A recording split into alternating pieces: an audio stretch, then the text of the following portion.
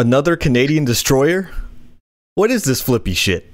Kenny, it's Izzy the Prodigy here. Kenny, Brandon, what's going on? Chris Van Fleet here. I hope the episodes just keep getting better and better and better and stacking them up like New Day pancakes. This is the biggest accomplishment of your podcast. So send me a thank you, write me a nice letter, tweet me, DM me, FaceTime me, MySpace me for Christ's sake. Brandon. What's up with these fancy graphics, man? This is insane. What do you mean? Do you see? Did people see this out in Chatland? I mean, not in Audio Land. In Audio Land, Brett, geez, you're trying to interrupt me already? Come on now. In Audio Land, all they hear is our beautiful melodic tones. So make sure you have your podcasting voice on today. Good morning, guys. It is pretty early. And we have Hollis on the chat, Fernando. Yes, right. All Elite Podcast. I think I know who this is. Time for another Brandon for Your Thoughts podcast. I give you a hint. I don't think that's Tiff. That is Brandon's number one fan. Yes. Kyle Masters, all the way up in Canada. You see, even Hollis knew. I was like, oof, Kyle. Like, you didn't have to question who that was. It's just there's little things. Like when I tweet out like good wrestling takes, like people know it's me. When it's something horny, people know it's you. Wow. Just like when I won't even say it, but Brandon comes on air and like his background is just like girls kissing. Anyway, dude, it's so cool that they updated the Skype thing so I can do all this cool stuff with the green screen. I love it. I'm loving it. No. This is gonna be great, man. There's gonna be so many. My coffee's pretty bitter today, bro. It's almost as bitter as like wrestling fans after AEW won the freaking Wednesday Night War.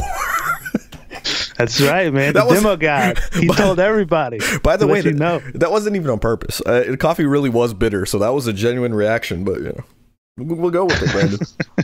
Weird energy. Is it me, by the way, or is it like a weird energy today? I feel it from like everybody. Coffee. I feel it from everybody. It's a weird energy. Brandon's got a weird energy. People on Instagram, I love y'all to death, but I don't want to say weird. Like I don't want anyone to think it's bad energy, but today feels different. Today feels different. It's Friday. Yeah. We're working for the weekend. I'm ready to party, man. COVID party. That's where I'm going. Uh-oh. Wait. It says, All Elite Podcast says, oh, relax. I love Kenny, I think. Now I'm starting to think it's Tiff. You got a question? Yes. But Brandon, speaking of questioning things, have you heard like what happened of like Jeff Hardy apparently is not happy with this storyline? This is supposedly right. That's what I was gonna say. Do you believe that? Weird. No, I think there's some nonsense they're floating out there. Because I've heard he was okay with the storyline, and I've heard that he was almost empowered through it. I don't know. I would say especially because I'm assuming that's going to be the payoff, unless you think it's just like the company messing with him or ribbing him a little bit. That's why the storyline is the way it is. I don't know. I don't put it past them, but at the same time, I don't think it's that serious. Maybe that's just my point of view. Holy Podcast X-Files theme. Maybe it's Kyle and Tiff together. Maybe they're just sitting there, both on the YouTube account, just throwing up comments, trying to mess with us. Trying to confuse us. They're trying to confuse us more than the horror show at Extreme Rules. What the hell? An eye for an eye. I'm so confused about what's going to happen between Seth Rollins and Rey Mysterio. So confused. I know, right? No, wait. Would it be cooler to have Seth Rollins come out and like an eye patch for like the next couple of months? I mean, Rey Mysterio's been doing that already. Yeah, with the mask with the black. Yeah. Or is this like the end of Rey Mysterio? That's what I'm thinking. Like the rumors of his contract being up. Maybe this is kind of his swan song, Yeah. But then it's kind of like 2020 is going to be a weird year if that's like the last that we ever see of Rey Mysterio in WWE. Like, imagine like looking back on that. But because obviously 2020 is just the year. Like, if 2020 were a person, it'd definitely be Brandon. Like, it's just completely out there, doesn't make sense. Wow. You want to get rid of it as quickly as possible. That's definitely 2020. But that being said, it's like, imagine not really knowing what happened in 2020. looking back on the career of Rey Mysterio, again, assuming this is his swan song from WWE, and then seeing that the last you ever saw of Rey Mysterio was him getting like a corkscrew to the eye and just like getting pulled out. Like, I had to leave WWE because I had to have surgery on my left eye. Yeah, because it's time to push Dominic. Dominic's coming up, and like I want a payoff for this greater good thing they've been harping on all this time. I feel like now I kind of want the payoff for it now. I don't know if like I'd want him to string it out and have Rollins losing that instead, and then I got to wait for the greater good later on. But we'll see how it goes. I don't know, man. I feel like WWE is definitely a play it by ear right now, or play it by eye, I guess. But a lot of people became WWE shit because WWE wanted crowds back by SummerSlam, and obviously we're not getting crowds back by SummerSlam, so now they're shooting for September, and people are going online and they're like, oh my god, you see, WWE doesn't care about the fans, this and this, and the guys, wait, hold on a second. WWE's a business, right? They're going to be optimistic about bringing fans in. Obviously they were aiming for SummerSlam, but the way the world is, because people like Brandon don't wear their masks when they go out, we have to stay inside a little bit. Now we have to watch this horror show instead of watching a live event. Now we have to watch this swamp ass event, and stuff. And apparently my Starbucks account has $3.08, so it's asking me to refill that. You can stay patient. That is, but what I'm saying is, it's WWE is always going to aim for something, right? Like, it's not a big deal. It's not like they're saying like we are going live back in September. If it doesn't happen in September, they're going to aim for October. In other words, they're going to make plans to be able to have a crowd, because good business is being prepared, and not like all of a sudden, like, let's say vaccine comes out, everything's good, and they can go live next week, just as a bad example. Are they supposed to be like, what do we do? No, they probably already have, their live events. They probably have things all structured, safety measures, things like that, all planned out. That's not a bad thing. That is not a bad thing. Well, I think just, talking about having fans live, NASCAR, I think over in Bristol, I think they had an event and they had like 20-something thousand fans there. Yeah, so maybe they could start. Maybe we can start opening it back up. Man, let's get the fans out. They're putting nooses in people's garages, and then now they got fans coming back. I know. But what's going on, NASCAR? What the hell? But if it's looking like it's kind of safe. I mean, maybe it's kind of outside, so maybe that's the thing. But I mean, look, they're already bringing back sports. You got fans at this event. I mean, maybe WWE can start. BC, I'm glad, because I made a point of it last week, and everyone was calling me dumb, and I was getting heat for it. I was basically saying, like, okay, guys, if WWE is going to wear masks, and yes, let's agree that WWE we're on the wrong side of things in terms of taking safety measures. AEW had it right, but if we're going to give that energy to WWE, we got to give it to AEW. And I was like, if AEW doesn't have masks, that is a problem. And as we saw on AEW Dynamite, the first thing Brandon pointed out was like, oh shit, they got masks on. And I'm like, yeah, Brandon, are you going to finally wear a mask? And he said no. No, I gotta keep up the character, man. I gotta be like, no, I don't think MJF was wearing a mask, or Wardlow was wearing a mask. I didn't see Wardlow or MJF wearing a mask, but I feel like that's like that's awesome. There's the wrestling fan in me was like, damn it, what a great heel character, to have these two, the elitists, if you will, like, the like rich boys not wear a mask. I don't know, it like fit perfectly. On a personal level, I'm like, come on, what the hell, man, put on a mask. But still, all right, what if they're required, say you do SummerSlam and you have fans, but you require the fans to wear masks, like, would you be okay with that? Just for the record, they're not gonna have fans at SummerSlam, right. But hypothetically, you're saying, right? Yeah, so hypothetically, I don't think I'd be okay with that, because it's just it goes back to, like, look, I don't want to make this a political debate or anything. It's not. It's about humanity.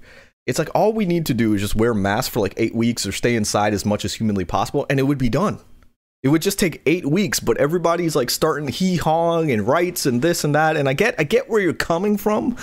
But it's like, I saw a post today, and it was perfect. It was a quote unquote a lady. I'm not going to mention who it is. But quote unquote Karen looking lady, You know what I mean? Like this, what people would call the stereotypical Karen. And she said in a post, and I loved it, she said, do I think masks help with COVID? No. Do I think this is all, fake and this is all government uproar? Yes. Do I wear a mask? Absolutely. Because it's, it's my responsibility, for my fellow man and stuff, just in case, make people feel comfortable, this and that. And it's like, it's just a couple minutes. Like, I can do it. Like, it's no harm, no foul. And I was like, it's a great attitude to have, because yes, she doesn't stand on the side of like wearing masks protects people, this and that, but she still does it because she feels it is her responsibility. You know what I mean? It's just, we can have different views. But isn't that a problem, Is she caving, because it's she's like, not. Is it just a mask? Or is it something more?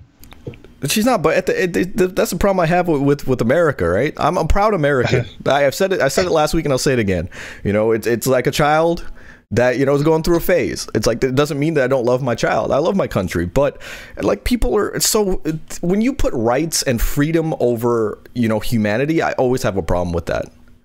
You know what I mean? The whole don't tell me what to do kind of thing. It's like, if you're in a don't tell me what to do kind of mindset, you've created ignorance.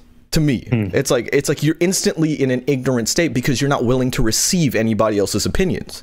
We can have differing opinions. I have friends, we all, like, one of our good friends, Martin, me and him never agree on anything.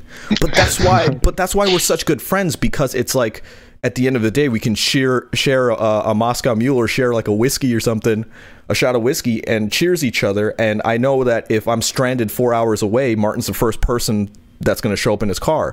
Yeah, we have differing views, but at the end of the day, we care about each other. And that's how it should be. That's how it should be. Me and Brandon don't agree on anything, but I care about him because you're always supposed to help people lesser than you. I think he thinks like Brandon's a troll. Brandon's a troll. Let's admit this. Caretaker. Let's admit this right now. Brandon does not believe in half the shit that he says. He just says it to troll. Wow. He just says it to troll. No, I believe everything that I say. If you crack open Brandon's head, he's so full of shit to be overflowing out of his head. But do you think they'll have the talent, like the actual wrestlers, like in the segment, just wearing masks? No, and that's where I say no. Like, no, I don't think you should. Like, you see, again, I'm being fair because I'm like, if the performers are willing to go out there and do what they need to do, like, and get tested and stuff like that, let them be without masks in front of the camera. But if you got all these people standing around, whether it's crew, cameramen, quote unquote crowd, like, let them wear masks because they're not the focal point anyway.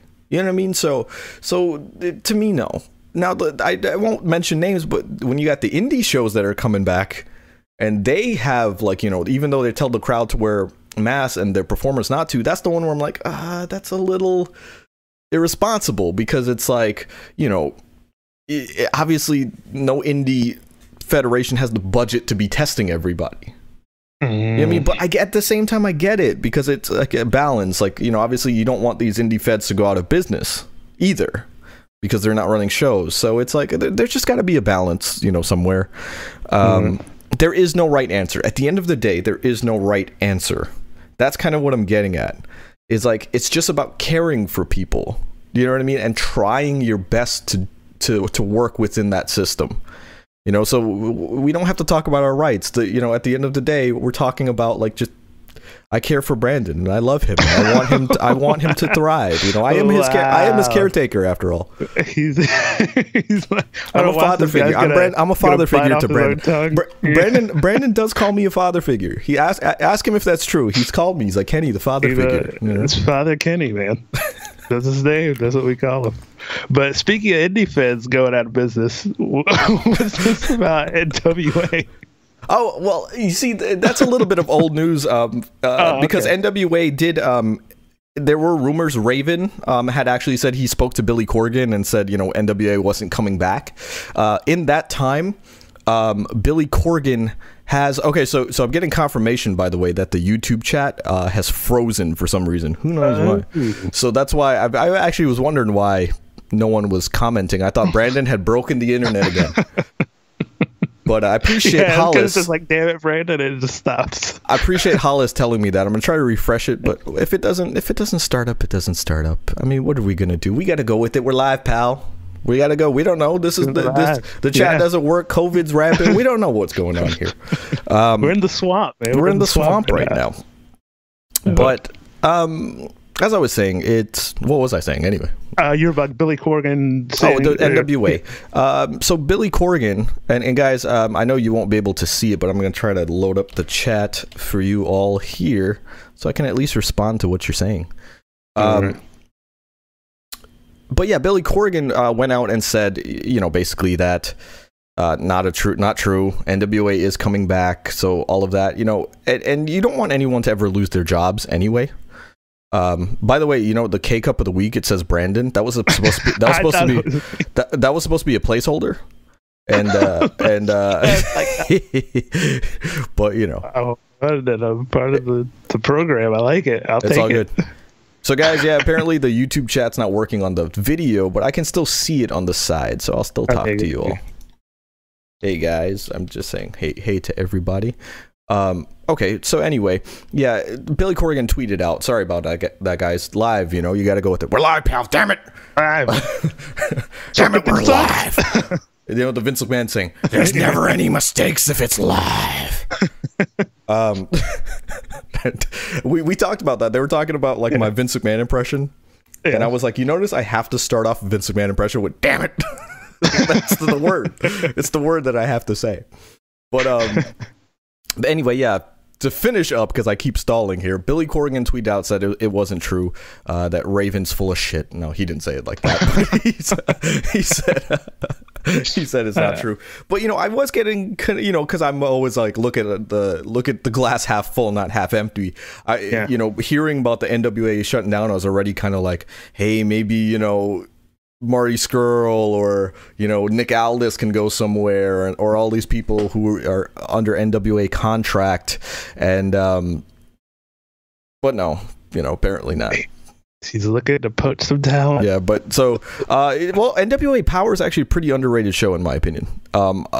Tuesday nights I actually found myself watching, or at first at least, I was watching NWA Power more than I was watching AEW Dark, or I was watching Power first, then watching AEW Dark, but more so I pay attention to Power and then kind of have AEW Dark in the background, you know what I mean? So, and that's to tell you, I'm not biased, you know what I mean? Obviously, quote unquote, I like AEW more, but I really like the product that the NWA was putting out. This is probably for the best, by the way. This is probably for the best, by the way. Brandon can't see what the chat is saying, so he has to pay attention. No, this is bad, because then I'm just looking at a blank square with nothing there, waiting for something to pop up. There you go. Does that fix it right there, Brandon? Completely take it all away. Okay. Oh man. But anyway, getting back into it. Speaking of masks, we probably should have segued into this. So apparently, the reason for the masks was one Kevin Owens, because Vince McMahon flat out said, "Damn it, Kevin, we want you on the show.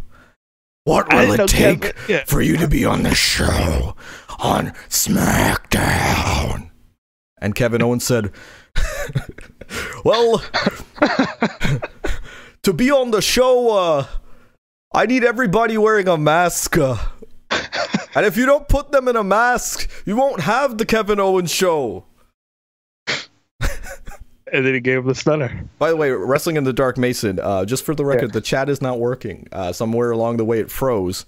Kind of like Brandon's thoughts. When he sees a beautiful woman, they just froze and just hung there, and now he can't get past it. So we're just moving forward. But it's okay. I can still see everybody on the chat. I can still talk to you all. That's all that matters. But yeah, that's crazy. Well, I guess I was gonna say that's crazy that I guess sort of that. Owen sort of demands that sort of respect to be make that suggestion, then it happened. But I guess, it's COVID thing. I guess anybody could have really gone in there and complained maybe, and maybe they would have been forced to have to make some changes at some point. No, I agree with you, because it is kind of cool. I don't, I like Kevin Owens. I really like him. But to think that Vince has enough respect of him for him to be to like, you know, to put it this way, to make demands like that, I feel like you have to be like a John Cena, like a, you know, like that caliber of superstar. And Kevin Owens has seemingly always had Vince McMahon's respect, because you go back, and I made a meme of it, you know, on our social media, but where he headbutted Vince McMahon. Vince doesn't do that for everybody. Vince wouldn't take, especially at his age now, to take a bump and bleed and things like that at his age. And that was, what, 2-3 years ago?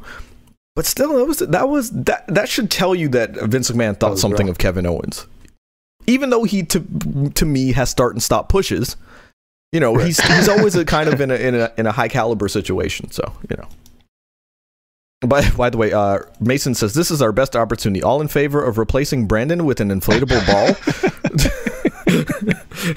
Make it happen, man. Kitty's got the magic over there on his end. I'm sure he can probably do it somehow. Just replace it with the ball. Yeah. But going on here, what's this deal with John Cena and his contract going and expiring? So Dave Meltzer, Papa Melt, Papa Dave, Big Papa Dave, he said, "Let me tell you all something. You know," I'm trying to do a Scott Steiner impression. John Cena, he got that contract. I can't do it.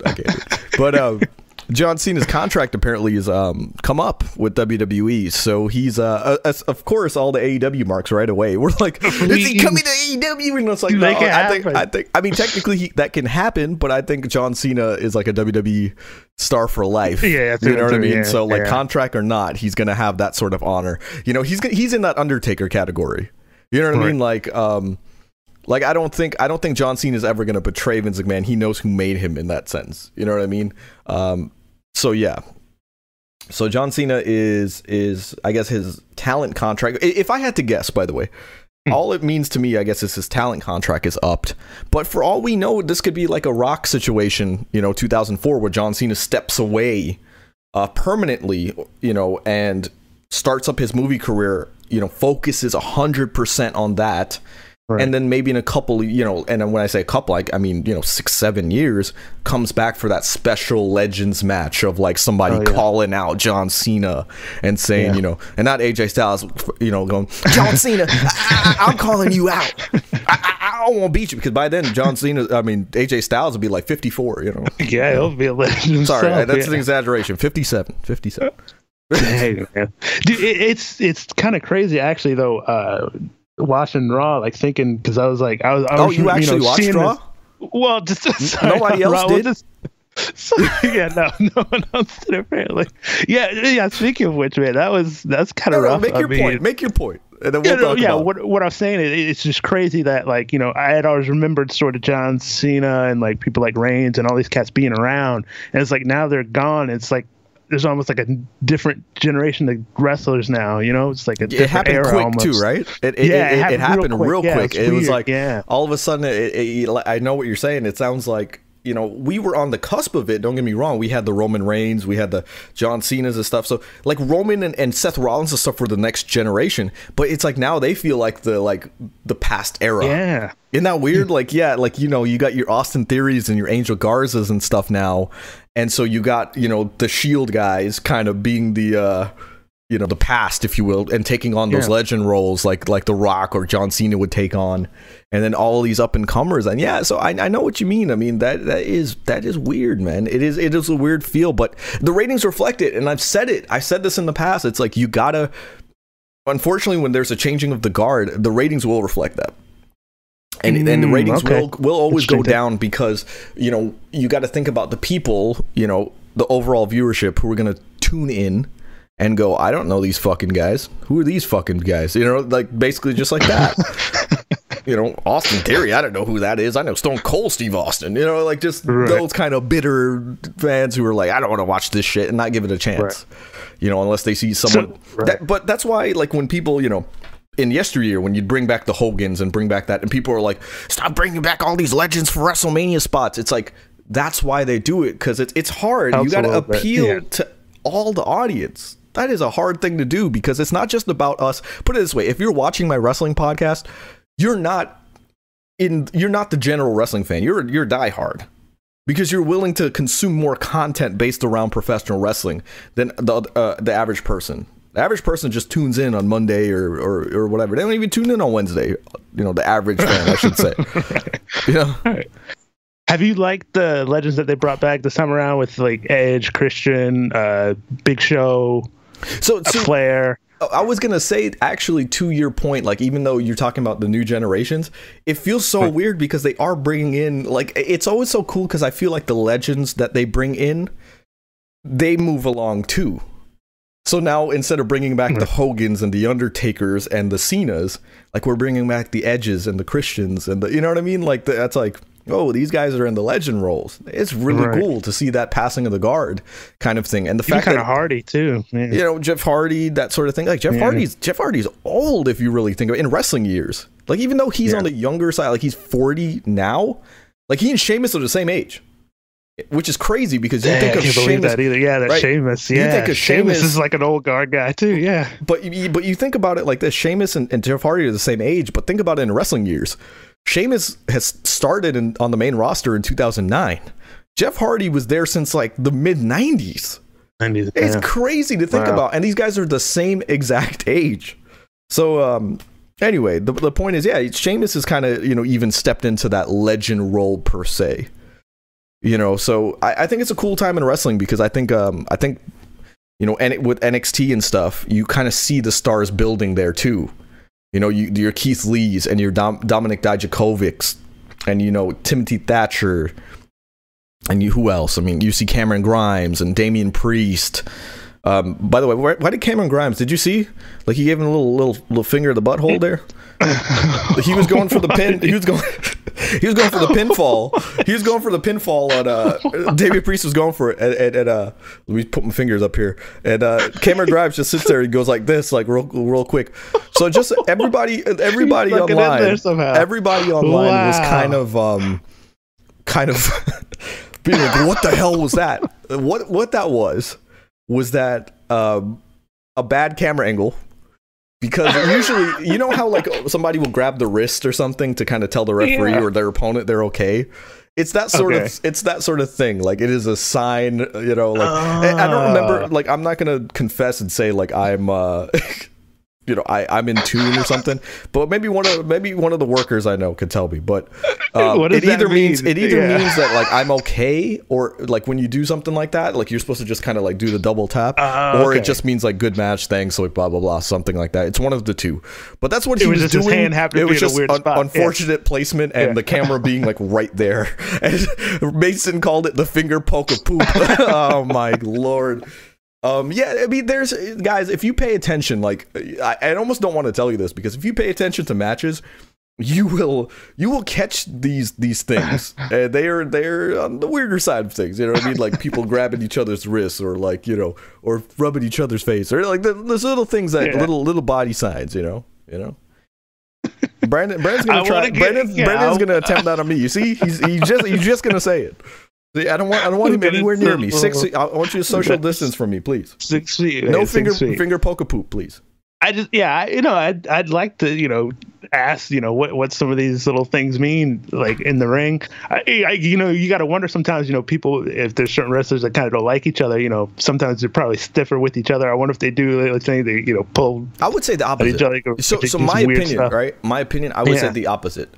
What I mean by that is, if you are a wrestler, if you two don't like each other, I would feel like that means you would work safer because it would be like, well, I don't know. You don't wanna, right, okay. Whereas like if it were like me and you, and we've known each other 15 years, and you're not going to bitch and moan that if I stiff you a little bit, you know what I mean? Like I feel like me and you might go like just lay in the shot more.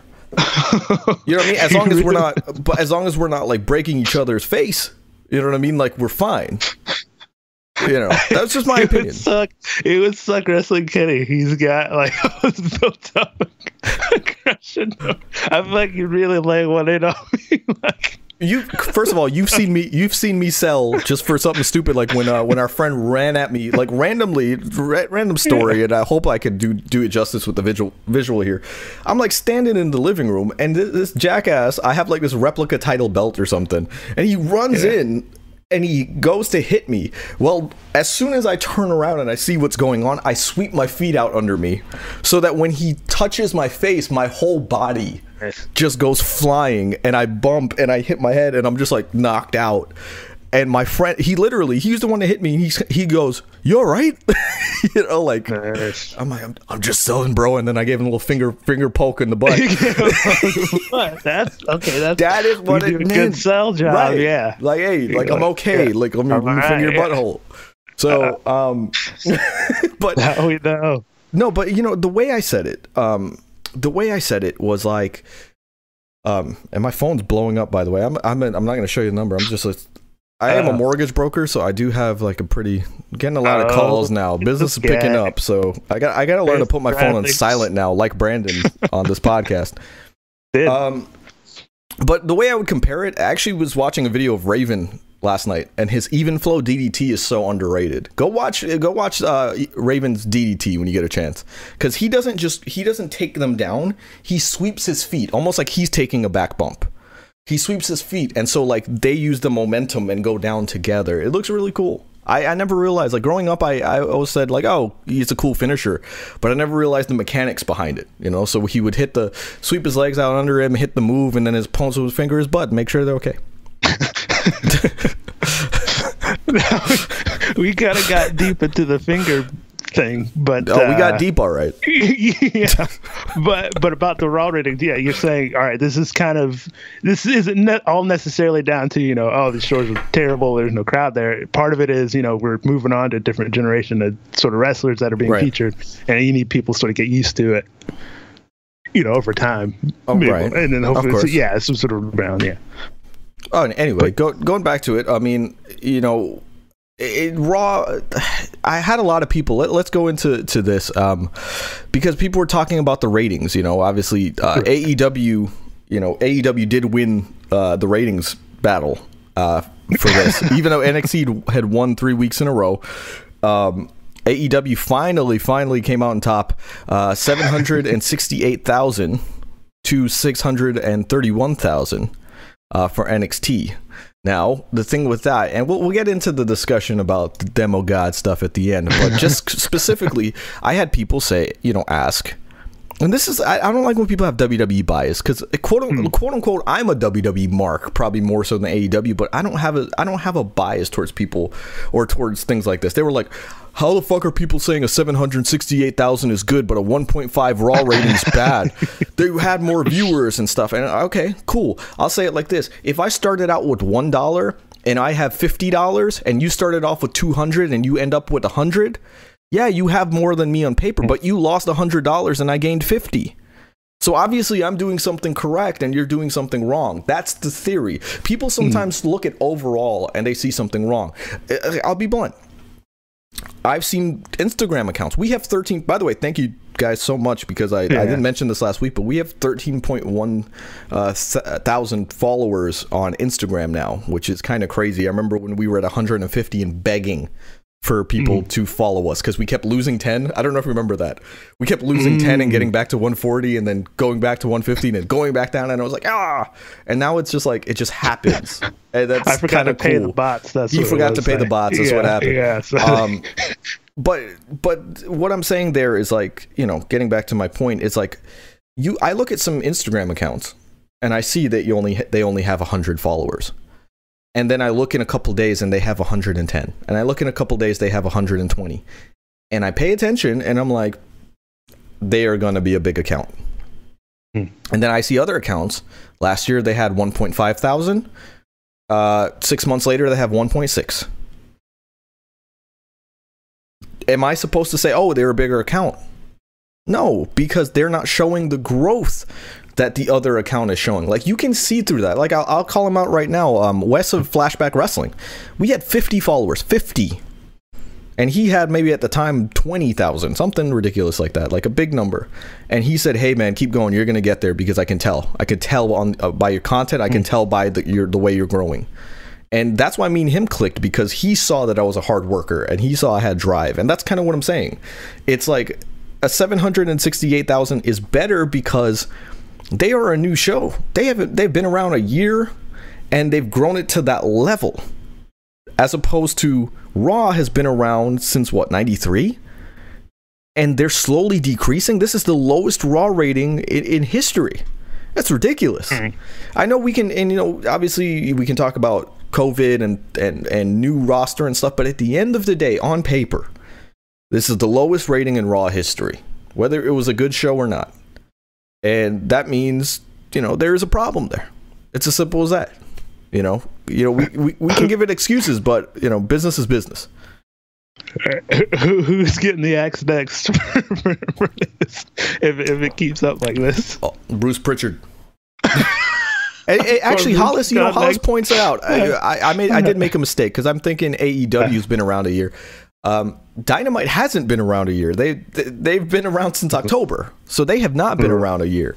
So that's kind of what it is. Why does AEW get a grace in that sense? Because they are relatively new. You have to give them a chance. Just like, think about it like this. Think about it like children or somebody who hasn't tried something yet.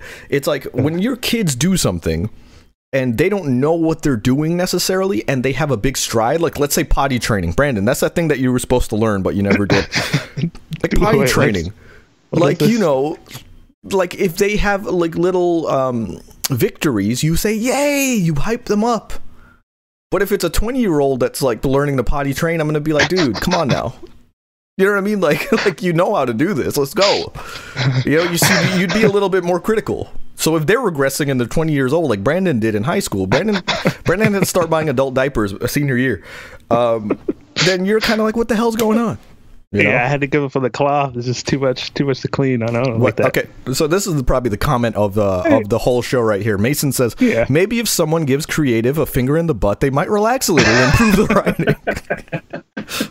I don't know what That's what they need, bro. They need the Cameron finger. Grimes, you got heat with me. You've ruined my podcast with your finger of the butt, Damian Priest. So, but anyway, but let's talk about ratings, man. Like, ratings aren't indicative of everything, man. Like, ratings, people get so caught up in ratings, and like ratings are a good indicator. But in today's day and age, a lot of people consume more through streaming and through things like that. That Nielsen ratings are kind of archaic in that sense. Like, you know what I mean? Like, one in every 4 households, is it? Maybe even less now are part of the Nielsen rating.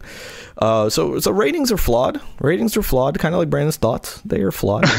But but isn't it sort of rough because it's like, all right, we have to do a bunch of live shows in order to get X amount of dollars, and so it's like you got to keep the ratings up so you're able to do the live shows to make the money. Yeah, let's talk about that. That is really what it is. You want to show good numbers so that sponsors are willing to be on your show. If you're a live show, professional wrestling is very lucrative in one sense. It is a show that people are willing to watch live. As in, they don't necessarily, for the most part, they don't necessarily want to DVR it and, spoil things or things like that and skip commercials. There's a crowd that does, but my point is, thank you, by the way. It says, I watch all the shows on, oh, okay, never mind. Hold on, I watch all the shows on sites that shall not be named. Yes, we don't talk about those sites. Well, first of all, I didn't know Pornhub streamed wrestling, but,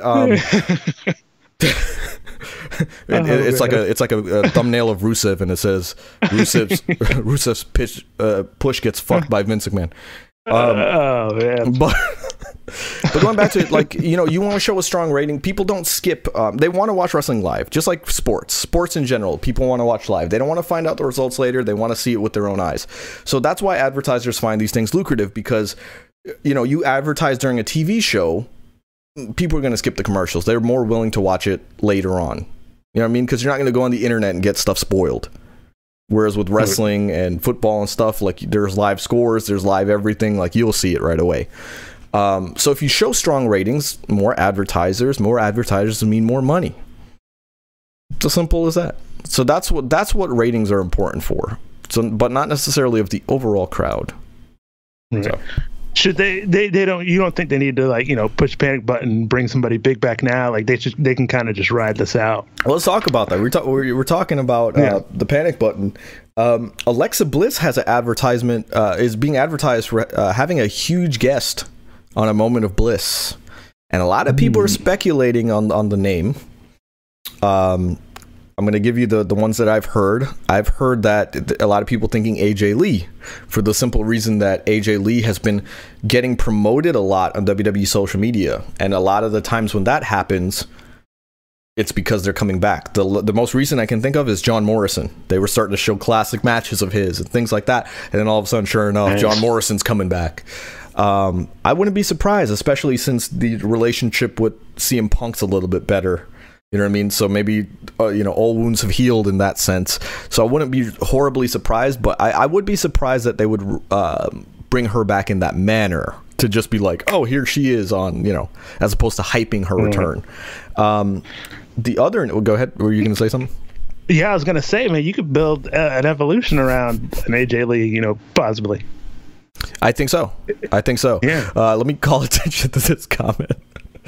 Supreet, who is Slam Hub Wrestling, he says, legendary luchador gets drilled by Monday Night Messiah, talking about what you can find on Pornhub. Yeah, give me some more like quote unquote wrestling hub titles. That'd be funny. But I've heard AJ Lee, like you said, you could build like a whole women's revolution around her. In many ways, she started the whole movement. You know what I mean? She might be the cornerstone. Like, you remember, she's the one that cut the quote unquote women's pipe bomb speech. You know what I mean? And talked about like, the Bellas, you're on everything, or women like me, they deserve more and things like that. So to me, she's the. I'll say it like this: if Stone Cold was the catalyst to the Attitude Era, I will always give Bret Hart credit for creating Stone Cold. So to me, Bret Hart created the Attitude Era, because if he didn't help Stone Cold in their matches, if he didn't get screwed and have that real life incident with Vince would have never become Mr. McMahon. So he set the wheels in motion for Stone Cold and Vince McMahon and the Attitude Era. So that's AJ Lee to me, where she's not the person who did it necessarily. However, she is, the person that set those wheels into motion. Alex Guerrero says, "Don't disrespect Melina and Alicia Fox like that." That's right. Alicia Fox. Who? Stone Cold when Cameron said that. The other rumor that I've heard, well, I'll tell you what I think, who I think it is. I think everybody's hyping it a little bit too much. I think it might just be Vanessa Bourne, because she's been called up to the main roster apparently for a while and hasn't been used. So it would just make sense to kind of throw her in the middle of the women's division and just kind of see what she does. However, the one rumor, and I totally be okay with this. I would totally be okay with what everyone thinks it is, which is Stephanie McMahon. And they said maybe it's Stephanie McMahon to announce Evolution 2. And that would be huge. Which leads me to my next rumor, which I've heard that they want to have an Evolution 2 centered around Tessa Blanchard as like one of the key players in Evolution 2. And I was talking about this with Brandon. That is a name that you can put on Evolution 2 and it would be like a marquee name. Yeah. You know what I mean? Tessa Blanchard screams big time, so right up there with Charlotte, Rousey, yeah. And Supreet's actually saying his pick is Tessa Blanchard for who, what do you call it, Alexa Bliss is going to have on the show. I don't think they should just have Tessa Blanchard come out like that. To me, if you have Stephanie announce an Evolution 2, and then when it's like Charlotte will face a third generation superstar, one of the biggest legends what is going to be a legend in this business, then you can kind of go, oh, we know who this is, and then you buy Evolution to see Tessa Blanchard. That's what you do, as opposed to, and again, I'm not here to talk about, we've talked about it on different episodes. I'm not here to talk about Tessa Blanchard's personal problems, all right? We're past that, because I've already given my opinion on that. However, we're here to talk about her in a professional sense. Box office sense, right? So, yeah, I mean, Tessa Blanchard's up there. She's up there in terms of name value. So, I mean, if you have, here's one people are not thinking. What if it's like freaking like Ronda Rousey or something? Dude, that would be. You have Rousey coming back, it's like, I feel, because in my heart of hearts, right, my opinion, I feel like Rousey was supposed to come back in time for Mania. Or the night after Mania or something like that. Like, she was supposed to kind of do that, and then like the whole COVID stuff kind of delayed her return. Because why just unleash Ronda Rousey, in the middle of like the uncertain time. Right. And maybe she flat out just don't want to do it. You know what I mean? Like, I'm not going to come, get tested. Like, I don't want to, I'll stay safe. Just saying. Oh no, absolutely, man. Alexa Bliss, make it happen. What if it's a male wrestler though? Did you guys ever think like possibly a male star coming back? I guess I didn't even think about that. Yeah, it's true. I do think, I don't know if they advertised it as a woman. I have a feeling they did. I'll check that out. Okay. That makes sense. Yeah. But anyway. Oh, speaking of male wrestlers, man. Okay. That can't get away. How about the Undertaker? Is this guy ever going to retire? I mean, what's going on? So he was done. They announced on social media that they're going to do another episode of The Last Ride, and it's like Tales from the Dead Man or something like that. So I think it's just him talking about some past matches and things like that. But it's like a bonus episode. But oh man, it was funny because everybody, I said it and I saw a couple other people say it. So it wasn't an original joke, but I literally was like, the hell? Even a series can't stay retired. What the fuck is this? Like what's going on? And I have respect for the Undertaker. I don't want anyone to think I'm being disrespectful, but it was just really funny because Fernando says, by the way, I predicted Ronda once and have failed. It's not about. First of all, look, let me tell you something. It's not about the number of times. It's not about the number of times you fail. It's about the number of times you succeed. When you're married to someone, it means you've probably been rejected by hundreds of women. It doesn't matter about the hundreds of no's. If you got the one yes, that's all that matters. Okay? Let's think positive, damn it. That's how I'm thinking. Mason says that's okay, Fernando. He fails at plenty of stuff. He's just good at moving on and ignoring it. It's true, damn it. I don't remember what we were talking about. We're talking about Undertaker not going away. Oh yeah, Undertaker. The Undertaker. I've actually heard rumors. I didn't write this down, but I heard rumors of AJ Styles wanting another match with the Undertaker, but in front of a crowd. And I'm like, you see, my thing with that is like, I get scared because it's like, what if they have a bad match? Then the Undertaker's like, I need another one. He's got to do another one. He's got to make up for it. I won't leave until I can rest in peace. And it's like, no, please, Undertaker, please. And I don't mean that because I don't like the Undertaker. It's more so like, just like you ended things in a good way. Like he's ended things in a good way, like a lot of times. And it's like, I feel like that visual at WrestleMania 33 with the stuff in the middle of the ring, I loved it. But I understand the match kind of was left more to be desired. Like imagine if the last time you had sex was with Brandon. Like it just you wouldn't want to go out like that, Some people are into different things. You just gotta find your niche. That's what I'm about. Unbelievable. But let's get some quick takes here because there's a few things you didn't get to hit on here. Otis and Mandy Rose. Booker T. Yeah, Booker T had some comments. He basically was comparing Mandy Rose to Trish Stratus, but he said that the storyline with Otis may have slowed her trajectory down, and I disagree with that because I feel like that really humanized her and really made it, I'll say it like this, it made normal guys be bigger fans of her because, bluntly, if they feel like they could be with Mandy Rose, they're going to be more compelled to pay attention, right? They're like, wow, a beautiful woman like that, is with Otis, whether it's a storyline or not. It just makes her, it humanizes her in that sense, as opposed to being this unattainable. I'll say it like this. I mean, what's different? I'm talking to Booker T here. What's different with that storyline compared to when Trish Stratus and Bubba Ray had a storyline? In that sense, it was more so Bubba Ray gave her a comeuppance.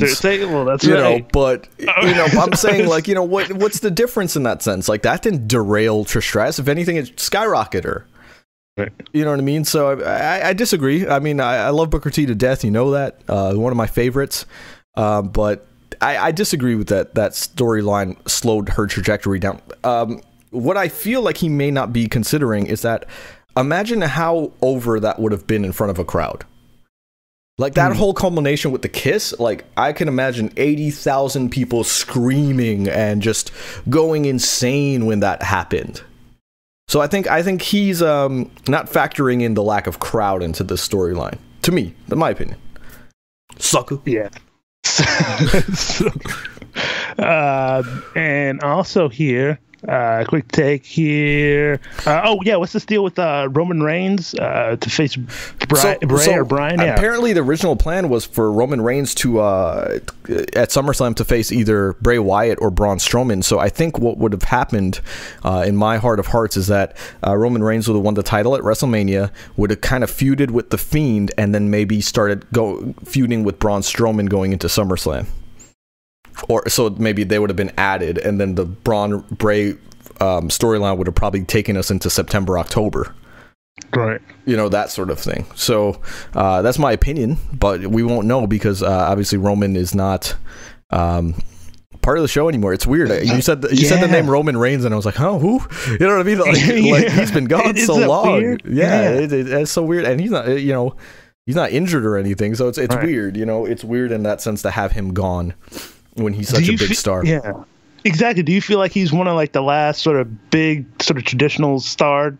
I think like WWE built stars, I think it's going to mean something when he comes back. This might be a blessing in disguise because I think, yes, he is like on a different caliber of star power, especially with the new crop of talent, so that when he comes back, I think we're all going to pay attention to like, oh, okay, like he's better than I ever gave him credit for. You know what I mean? Because Roman Reigns, people don't understand, but Roman Reigns has an intangible. He may have the start-stop pushes. He maybe have horrible creative. But if you pay attention to Roman at the core of him, he has the talent. There's a reason why he's given these opportunities. They just need to, no pun intended, take the reins off a little bit and just kind of let him be himself more. We don't need to hear no suffering succotash promos. Okay?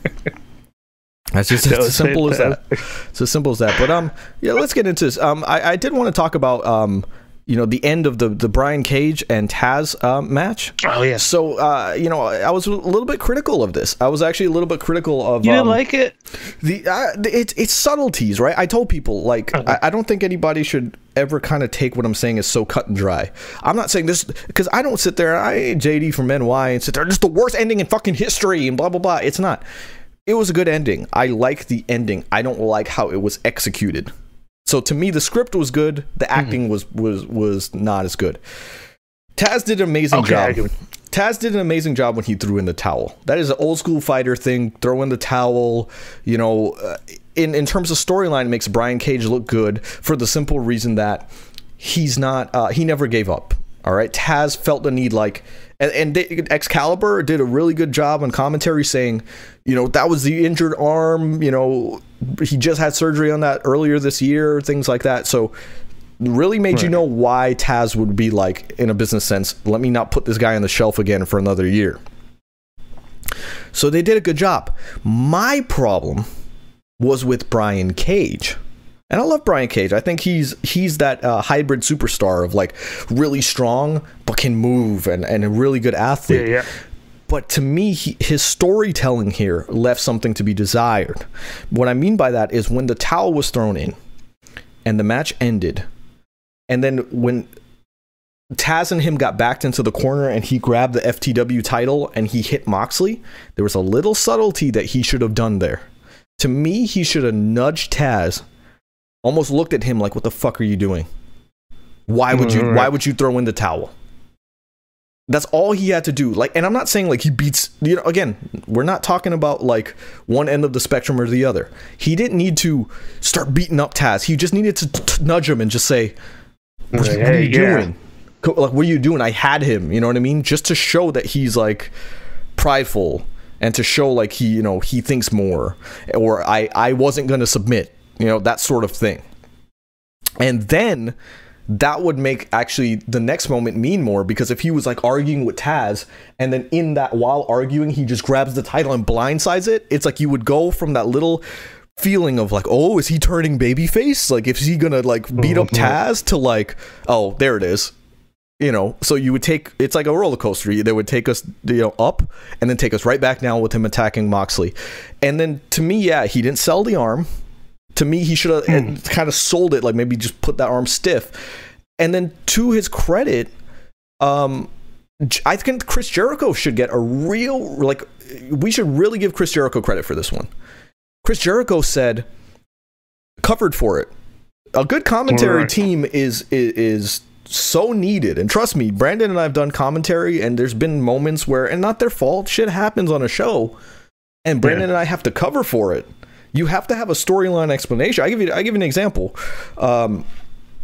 There was a moment where somebody was supposed to be debuting at Knockout, and the music hit a little bit too early, and so on commentary, I literally go like, "What the hell was that?" Because it's a scary character, and I was like, "Is it getting colder?" I was like, okay, I guess someone's just playing with the audio system. Very funny, guys. And then went back to it. And then I was like, building, like, is it colder in here? You can't. What is this? And it was like just little things. Because if I had just said, okay, like, you would have known it was a mistake. As opposed to, like, me trying to make sense of it, of like, oh, maybe this character was, like, seeping in a little bit into, this match. You cover. But anyway, going back to it, Chris Jericho said, Brian Cage is probably a little bit more mad than he's letting on right now. Right. And mad at Taz, I should say. So I really like that. By the way, guys on Instagram, thank you so much for joining. Jump on our YouTube. We are still live for the rest of the episode. And hit a thumbs up on the video for us, please. It really does help us out in the search. And everybody on YouTube right now, hit a thumbs up on this video and like it as well. But getting back to it, I thought that was good because Chris Jericho noticed it. That let me know that I was correct in my thinking, because Chris Jericho was like almost saying like he should have been more mad in that situation. And that's just something that I think Brian Cage is going to learn with time. You know what I mean?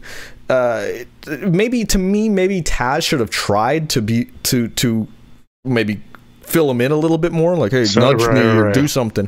But Taz does have like a severe neck injury. Maybe that's why Brian Cage felt like careful, but even at that point it was like, he could have kicked the rope. He just kicked the rope and just like, damn it, like he should have just been frustrated. I'm saying, if you lost the fucking world title match, no matter what, if you lost a world title match, be mad. Be mad. It's as simple as that. So that was the problem I had, and to me it took away from the main event a little bit there, even though it was a really good match. It's just my opinion. But well, speaking of the shows, I guess just overall, because I don't think I got your thoughts on this. We were going over the ratings and stuff like that. Yeah. Did you still enjoy these past couple of weeks shows of AEW?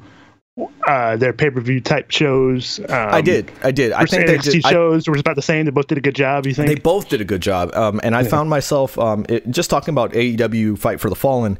I did remember. I just specifically was like, "What? It's the time for the main event already?" So I was having a lot of fun. It went by quick. Brandon wouldn't know. Brandon fell asleep within the first 15 minutes. Ask him if I'm lying. We're first 15 minutes. So that 2-hour timer today, he was ready he set that 2-hour timer live. He was ready to watch it at 8:00, but he came over at like 10 something to watch. And Brandon was like passing out within 15 minutes. Oh man! And he refused to wash his hands, and he refused to wear a mask. No mask, no hands. But yeah, hey, the chat's working again, by the way, for some odd reason. But I feel Fight for the Fallen was better too. Because, like I said, not because of any specific thing, but I didn't say that comment during Fyter Fest. Oh wow, it's almost over. Like, I knew it was 2 hours, but Fight for the Fallen, I was surprised at how quickly it went between the Young Bucks and FTR stuff and all of that. Well, let's talk about something with the Young Bucks, because again, we talk about storytelling. And I don't want anyone to think I'm being critical of AEW, okay? I'm being critical of certain things because I crave a little bit more storytelling. I crave some realism, in my wrestling. So I want them to be better, okay? So that's where the critique's coming from, So if I'm going to give Vince McMahon shit, I'm going to give AEW shit, Yeah. The second week in a row, I have a problem with a freaking Canadian Destroyer spot. You got the Young Bucks setting up, and I posted it on social media on our Twitter, AKFYT Wrestling, by the way, Kenny for Your Thoughts Wrestling. I had a problem with the Canadian Destroyer that happened when the Young Bucks match, because it was so set up, and it was like a cool stunt. And this is where I think people have the disconnect in what I'm saying. Mm-hmm. Amazing athletic move, amazing stunt, looked cool. That's not what I'm talking about. What I'm talking about is, in professional wrestling, even though there's hokey things, they need to be added in a realistic sense. Example, Undertaker is probably the king of hokiness if you think about it. He's a dead man. He's playing a dead character when he's walking the ropes and he's sitting up and stuff. But the fact that you believe that this man is dead, that is the subtlety in his character, okay? So going back to the Young Bucks, when you are visibly seeing the opponents helping set up this move, it looks horrible. So I go back to last week when Adam Cole hit a Panama Sunrise, which is a Canadian Destroyer, a running Canadian Destroyer. I believed it because the move looked like Adam Cole would sit there and run and use his momentum to take Keith Lee over, and Keith Lee's timing was impeccable by going over at the same time. So again, it's an unbelievable maneuver, but it's believable in how it was executed. Whereas when I see that people stacking the Jenga freaking pieces, like it looks bad. It looks bad. And I love the Young Bucks. Like, I've learned to love the Young Bucks. I don't know if I've ever told this, but did anyone know that I really didn't like the Young Bucks? Like, I was really against. I hated the Young Bucks because I didn't get it. And then we went to Fight for the Fallen last year, and I saw the Young Bucks in person, and I got goosebumps because I was like, oh, I see it now. I get it. Like, they feel big time. Like, they feel like stars when they walk into the arena. And so ever since that moment, I was like, I get it. I get the Young Bucks. Different level. Like, they're different level superstars. That being said, that's why I feel it was kind of irresponsible. You set up this maneuver, and it looks hokey. And I posted it on Twitter. I said, hot take, it was a bad move. But I was actually really surprised that a lot of people agreed with me. Like, a ton of people agreed and was just like, yeah, it's bad. So am I going to go as far as saying Young Bucks killing the business, all of that? No, but I'm just not a fan of the Canadian Destroyer spots. I'm not. Because when Petey Williams did it back in the day, it looked devastating. Because to me, the part that's devastating is how it is just done from a standing position. So when you add all this flipping over the ropes and stuff, it becomes hokey. You know what I mean? It'd be one thing if they were running at someone and they did it. Right. You know what I mean? So anytime you have to really set up a maneuver, it looks bad. But go watch a clip of Petey Williams doing it. He literally would tuck them in under ropes, bounce up, and do it. So it looked like he used the ring as almost like a momentum boost. So I don't know. Right. Maybe it's just me. Maybe I'm just getting older, Brandon. No. And another thing I think we were talking about was like, sometimes I guess if you're doing like a move or a spot and like it doesn't quite work out, to like sometimes maybe you just give up on it and move on to something else. Specifically the Lucha Bros was a Lucha Bros FTR match where Ray Fenix was going for I think he was supposed to flip Pentagon Jr. and Pentagon Jr. I don't know if messed up or something, tucked wrong, something, but he kind of hit a cannonball and kind of like tucked, and then so Ray Fenix picks him back up and they go for the maneuver again, but because he didn't have the momentum that second time, it looked really bad because he had to physically like really like deadlift him and then put him down, and it looked bad. So Brandon and I kind of pointed out, like, in those scenarios, it's okay to call the audible, especially if it's not something that's going to hurt your opponent.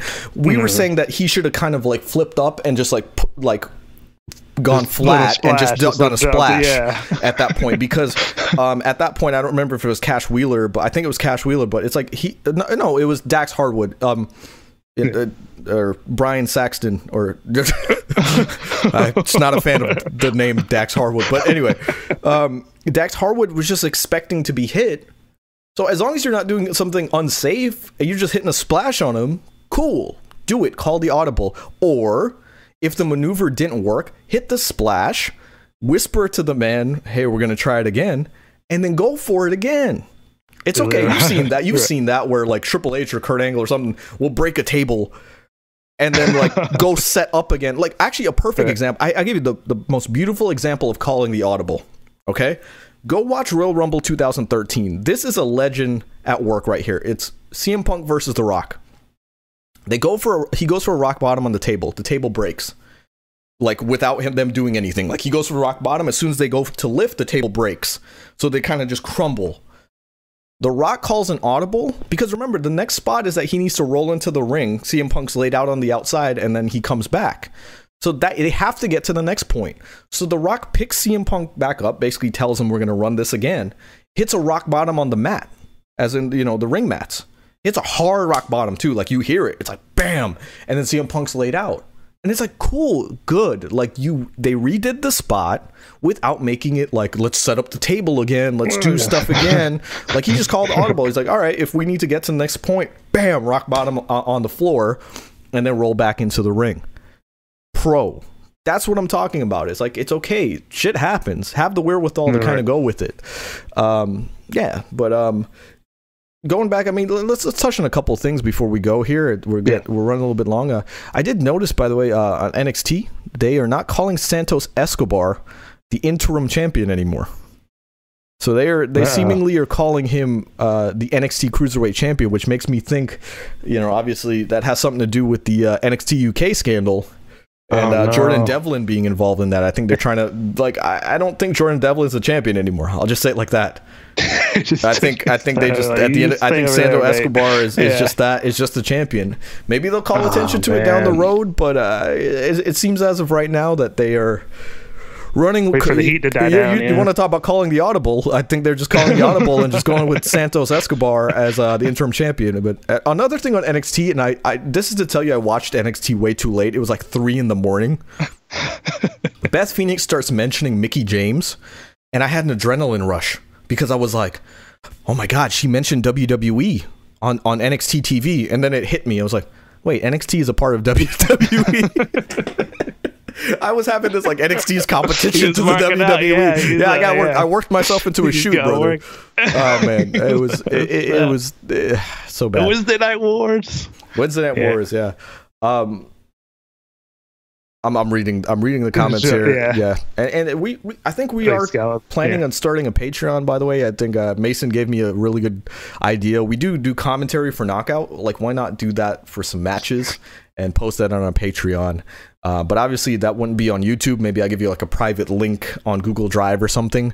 That way, you can watch it, because obviously, copyrighted material. But think about doing something like that. So it'd be cool, or just give you a timestamp to watch it on the network or something like that.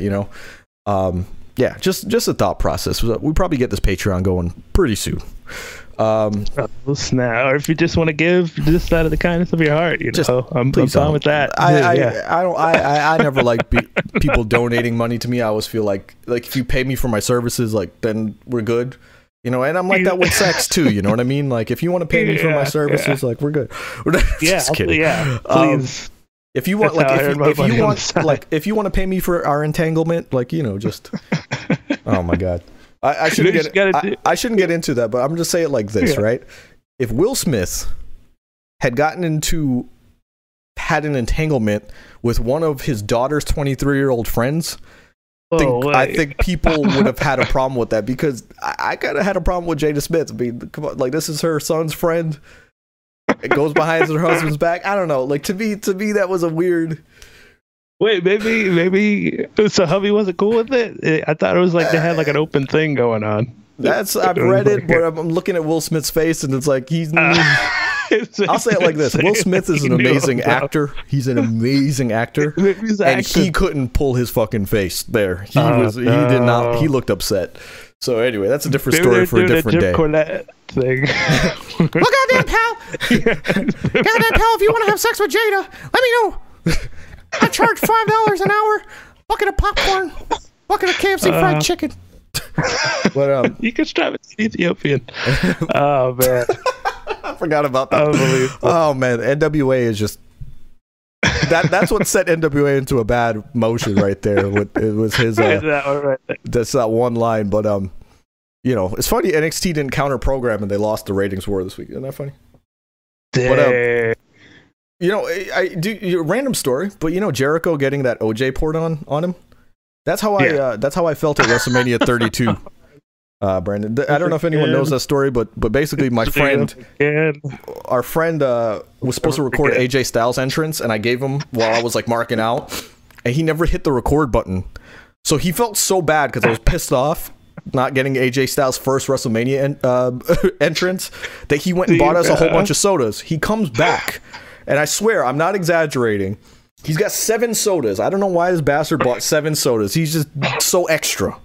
But he was like, which one do you want, you know, before you went? And I was like, oh, give me a Dr. Pepper, all right? So he comes back, Dr. Pepper, Mountain Dew, Sprite, whatever. And while he's on the bleachers, he falls.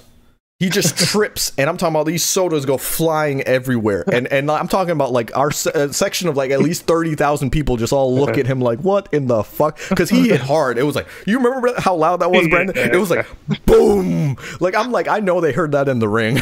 Like, you know? So he goes falling, and he goes tumbling, but he holds on to maybe like 2 sodas.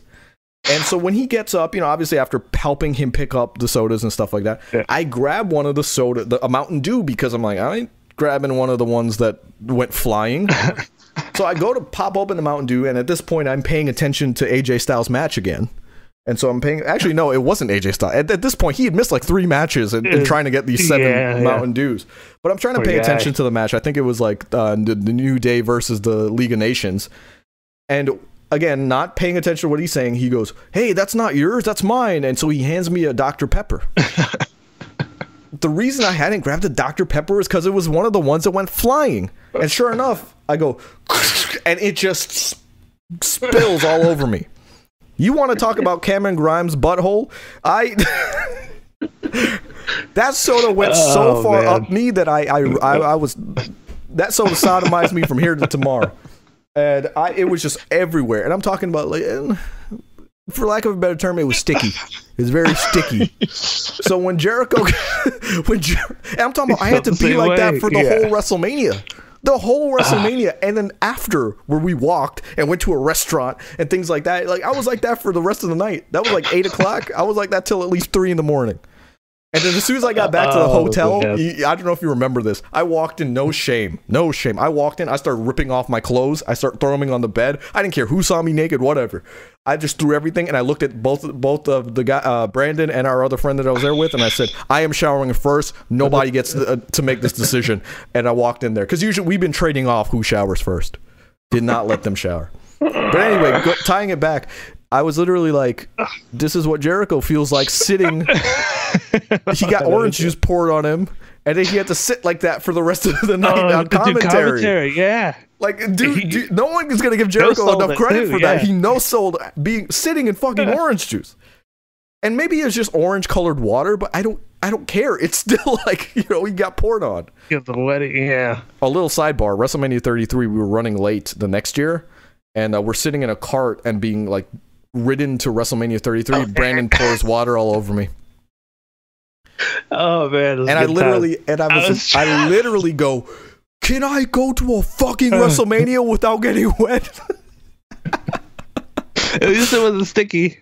Oh my god! Yeah. Oh my god! And by the way, the chat's gone as frozen again, so I've noticed everybody's still chatting along. Yeah. Oh my god! But that. Poor Jericho, man. But he did it. He's a trooper. That's why Jericho, he's the demo god, bro. He is the demo god. And that leads us into our last topic, which is Chris Jericho saying he's the demo god and literally winning the war that very night. How crazy is that? It's insane. Yeah, that man literally manifested that. Like he said, I'm the demo god. I know, you know, I make the ratings happen. And then sure enough, AEW won that night by a substantial amount. And not only that, the holy grail, the demographic, the 18 to 49, they more than doubled NXT's 18 to 49 demographic. That's crazy. I think it was like a 0.29 or something, whereas the NXT was a 0.14. It's crazy.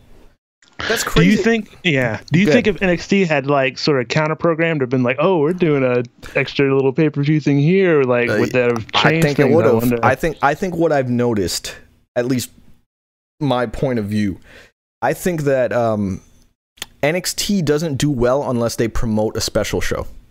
And you know why I know that's true? Because I'm only tuned into NXT when it's a special show, as in like tune in live. Tune in live, right? Those are usually the times I pick NXT live.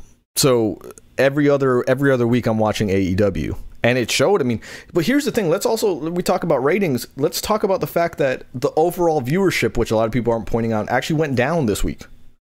So the overall viewership went down maybe 1% or 2%. I don't remember the exact figure. Maybe 100,000 people, I think, less. So that was, to me, that was a loss in that sense, because more people tuned into AEW, but I also think that means more people tuned out of NXT. So that I don't know. It's weird that NXT's ratings are so up and down. To me, AEW's is a little bit more consistent.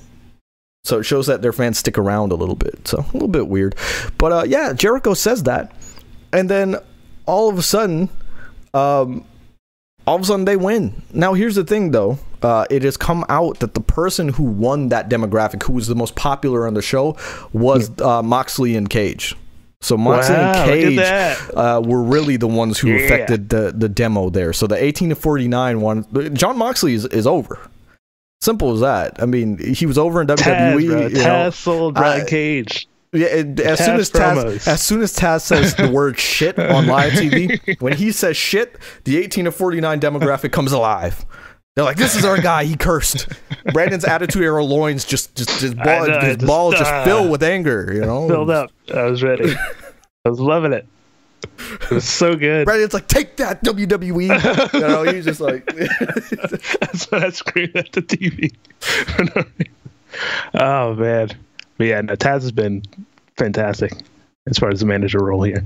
Yeah, absolutely. And guys, I mean, like I said, thank you so much for joining us. This is episode 89. I do say I do want to get more people on this podcast, so on social media, tag some people, man. I want to help some other podcasts. I would love to have some people on, and people in the live chat right now. If you want to be in the podcast, let me know. I want to get some more guests going, because I think, I've always said, I know me and Brandon have gotten into this nice groove, and for a while I was like, I just want it to be me and Brandon.